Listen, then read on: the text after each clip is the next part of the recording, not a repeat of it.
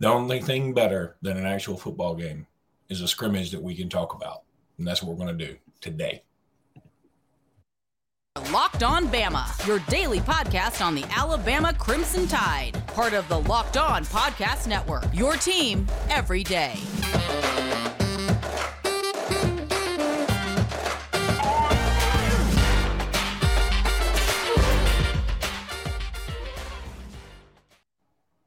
Hey, everybody. Welcome back into Locked On Bama. Luke Robinson, that's me. Jimmy Stein, that's him. Jimmy, how are you today?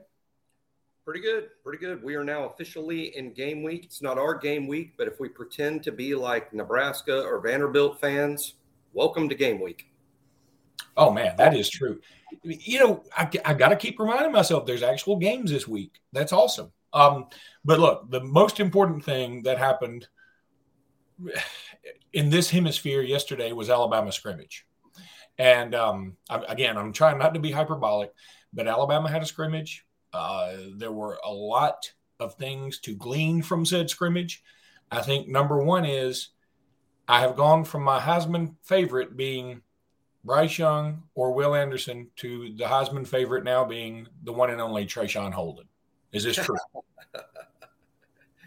There was a glowing reports yesterday for sure.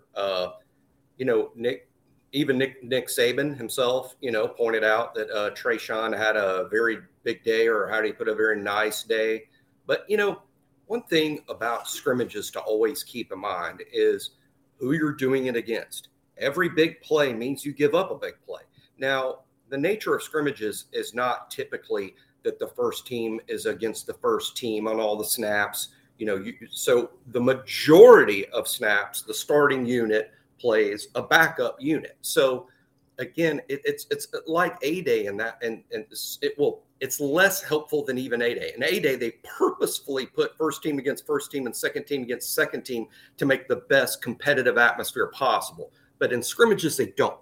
It's the starters versus the backups. So while there are things to glean and there are things to get excited about as it relates to like Trayshawn, I would pump the brakes a little bit. Obviously, the Heisman thing, you were being jokey.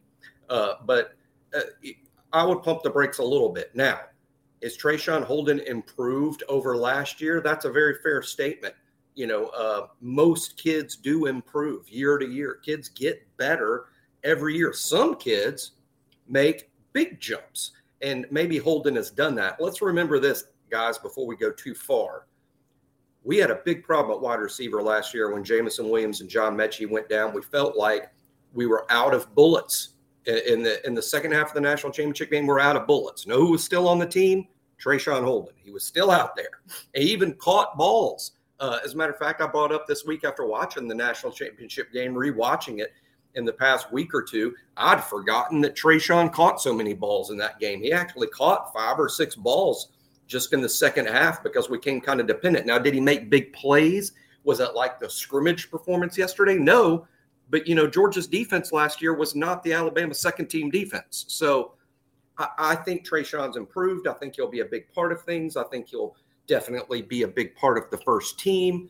Do I expect him to rip off a 180-yard game against Utah State? No, I don't. I still believe that the number one receiver on this team will be, in terms of amount of targets, amount of catches, even amount of yards, my money would be on Jermaine Burton. I'm with you on the Jermaine Burton thing, but it is so I don't know another adjective to use rather than heartwarming to know that we have another receiver that is producing this well or is capable of doing this. And I know it's a one-off. I know it's a scrimmage that we you could go two ways with this. Like you said, you could say Trayshawn Holden is awesome, or, oh my God, our secondary is a wreck. I mean, that's right. Well, backup secondary. I know. And secondly, and keep in mind, there are backup people in the secondary playing with the first team because of the well-known injuries. We've had a cornerback. It's not a secret that Eli Ricks did not scrimmage at all yesterday. Kyrie Jackson did, but reportedly not with the first team. So he's still coming back from injury, as Nick has said. So, so the backup secondary would really be a backup secondary. Another wide receiver to talk about, though, two scrimmages in a row reports on various sites that Kobe Prentice is with the first team. The fact that Kobe is emerged as the quote best of those freshman receivers, or the one that's most ready to play, that's super exciting too. Kobe Prentice had fantastic highlights from his season at Calera last year.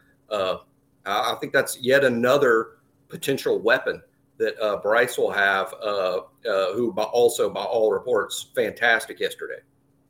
Yeah. Okay. And again, I get your point. Yeah, pump the brakes, all those things. That's all true.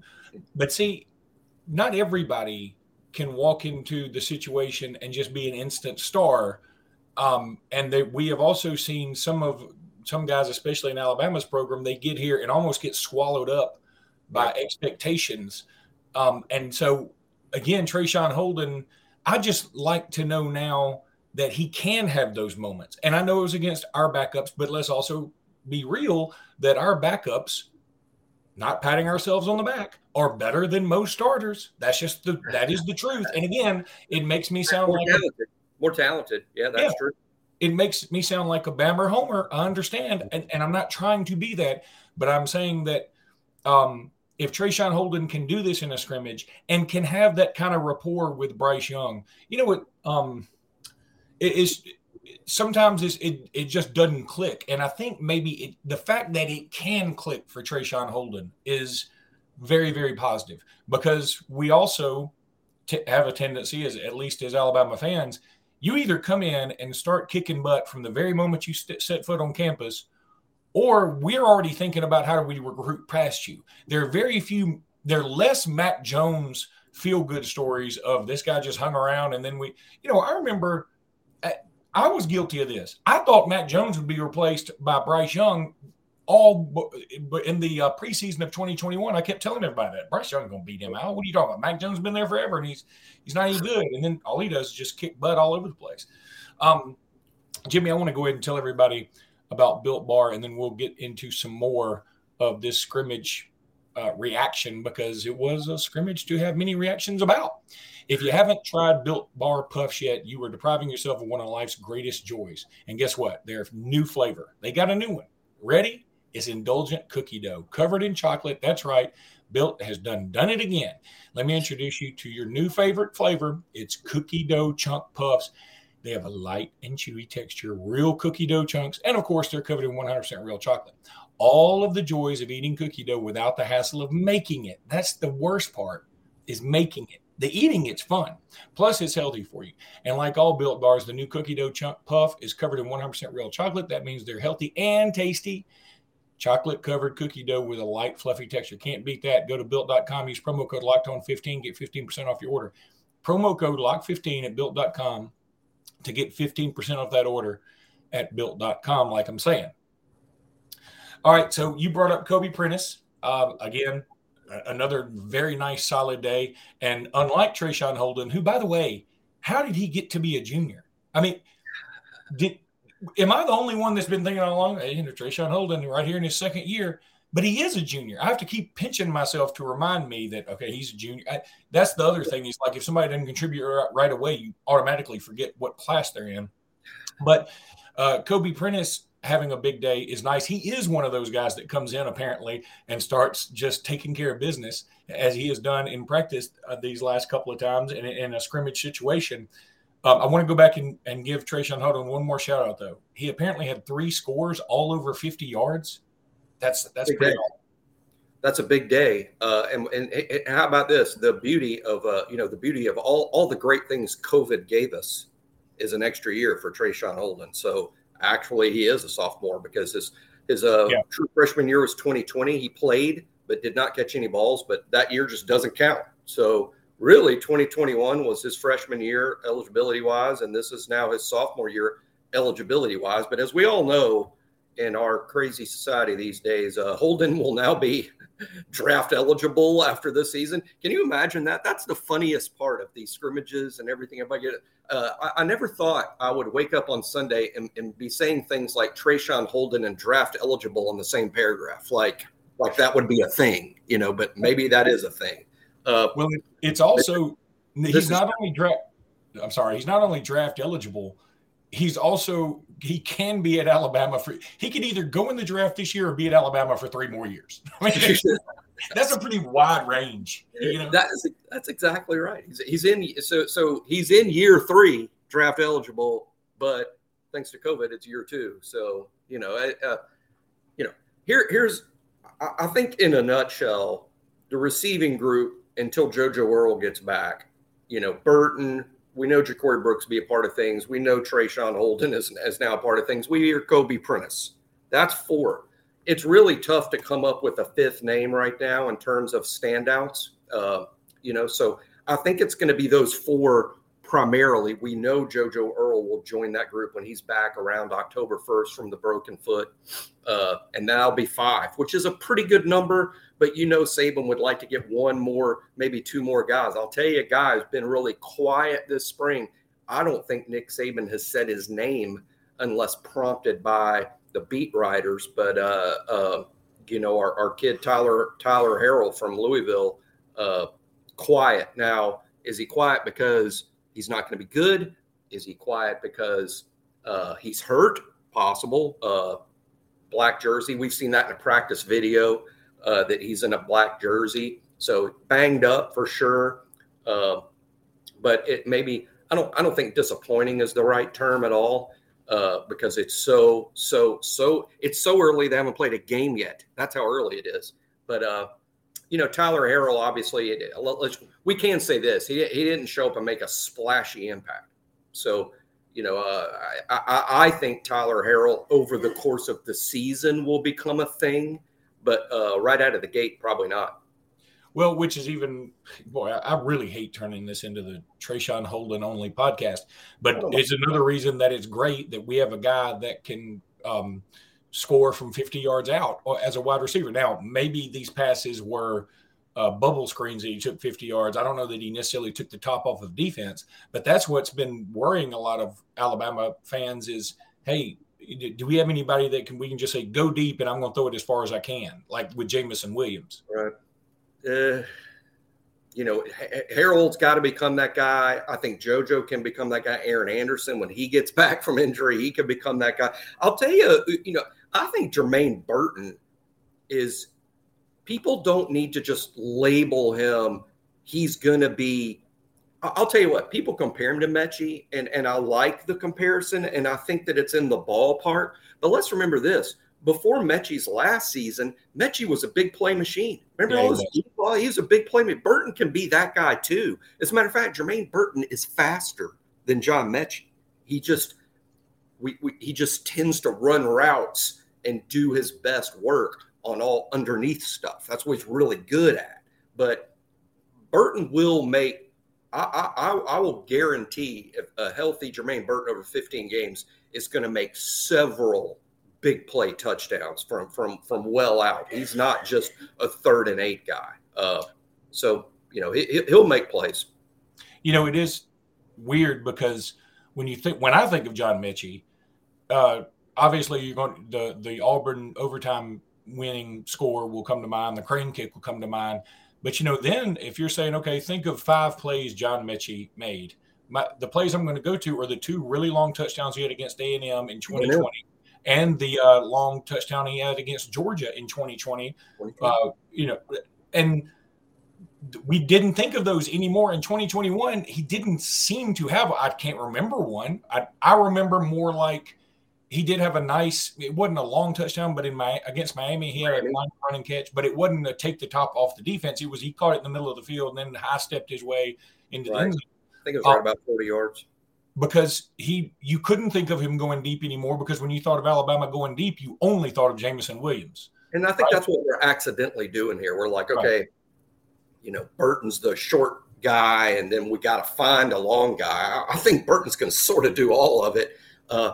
I think we haven't seen a lot of it yet, but I think Ja'Corey Brooks will be pretty good at making the big play down the field. Not a burner, not a guy that's going to outrun the defense, but his catch radius is so good. His hands are so good. And I'll tell you, a lot of times the big play down the field is made because of a contested catch in traffic. I think that's sort of Brooks' thing, and he can make big plays. And I'm high on Tyler Harrell as a guy that's going to develop into that. It's just a little bit more of a developmental thing than a guy like Jameson Williams, who just showed up making a 90-yard touchdown play against Miami. So it'll develop over time. And in the meantime, the defense is really good. In the meantime, the biggest playmaker on the offense that's not Bryce Young is Jahmyr Gibbs. And nothing we learned yesterday, changed that. I mean, this is really, Jahmyr Gibbs is going to be the dependable playmaker on this offense week to week. Apparently, and again, I don't think they've put out official stats. Have they? Did they put out official stats for this? I never saw official stats. I just saw what Coach Saban mentioned, and I've seen what various people have put out that's sort of a guess, as to what went on. I think Coach Saban said Gibbs had 60 yards, and a lot of it was apparently on one particular run. But Gibbs is going to be the dependable playmaker. And by that, what I mean is you can write it down before the game starts that 3 or 4 times during the course of the game, Gibbs is going to make you go, wow, and make a big play. He's fantastic at making people miss. I saw a clip of him. I think Clint Lamb put it out on his Twitter account, a clip of him at Georgia Tech on a run that he made at some point at Tech. His short area quickness is David Palmer-like. I mean, he will make you miss. He's like he disappears from one spot and materializes somewhere else with his lateral quickness, and that's something he brings to the table every week. It's funny you say that because Aaron Suttles, a friend of the program, he just wrote this whole article on why David Palmer was maybe the best high school player in Alabama history or something. I haven't read the article because, who's got $1 to subscribe to The Athletic? No, I'm teasing. It is only $1 to subscribe, and I'm going to do it because David Palmer is in my top 2 of all-time favorite Alabama players. And I was sort of stupid because Aaron put out a tweet like, hey, I did this, and I tweeted at him saying, hey, there's one clip in high school of David Palmer running full speed and then stopping on a dime and like stepping into the end zone. And he goes, yeah, that's in the article, by the way. And I was like, oh, I should probably read that. Because I remember watching that, not live, but watching it, the highlights, and on Channel 6 out of Birmingham, and going, oh my God, that was incredible. But we didn't know each other. We didn't know each other then because that was so long ago. But I literally watched the same show. I mean, I'll remember watching. I think it's Rick Carley's. Yeah. Rick Carley was doing the highlights, and I remember the exact. That's how big it was. Probably one of the best plays I've ever seen. And man, I wanted Alabama to sign David Palmer so bad. Even to this day, as much as we're into it, and as much as we follow it, as much as it's my job now, I don't think in my life I've ever wanted Alabama to sign a player more than I wanted Alabama to sign David Palmer, and it worked out. God, I wish David Palmer had been in like a Sark or Lane Kiffin system just one time. Jimmy, let's go ahead and take a break. When we come back, I want to bring out some more players from the scrimmage, a couple that are, boy, they came out of nowhere for me. And we'll talk about that as soon as we get back. Okay, we really didn't go anywhere. Hey, 1 point now that you're back. 1 point. I get the look forward and what would David Palmer look like in a 2022 offense or Lane Kiffin building something around him. I always go backwards. I always want to say, what would David Palmer have looked like 15 years prior running the wishbone at quarterback? I mean, full-time quarterback, running the Tommy Frazier Nebraska offense, running the Alabama or Texas or Oklahoma wishbone like Jameel Holloway. I think he would have been, and hey, that shared your good buddy, the late, great Bill Oliver. I remember Bill Oliver specifically stating who coached David Palmer. He was the defensive coordinator while Palmer was on the team. Bill Oliver said David Palmer would have been the greatest wishbone quarterback of all time. Yeah, he probably would have. Every time somebody brings up time travel now, I'm reminded of two of my favorite comedians. I won't go into the Louis C.K. one, even though it is kind of – Louis C.K. essentially said, he said, wouldn't time travel be cool? He said, but, he said, it would be great because I'm a white male. I can go backwards in time to any point in history and be welcomed with open arms. He said, but if I go forward in history, I might be in a lot of trouble. He said, somebody's going to get me. He said, but and then Nate Bargatze, I think that's how you said it, Nate Bargatze. I don't know. Anyway, he's a really unassuming comedian, like from Tennessee, kind of country. Must be. I don't know. Oh, dude, you got to look him up. He's funny.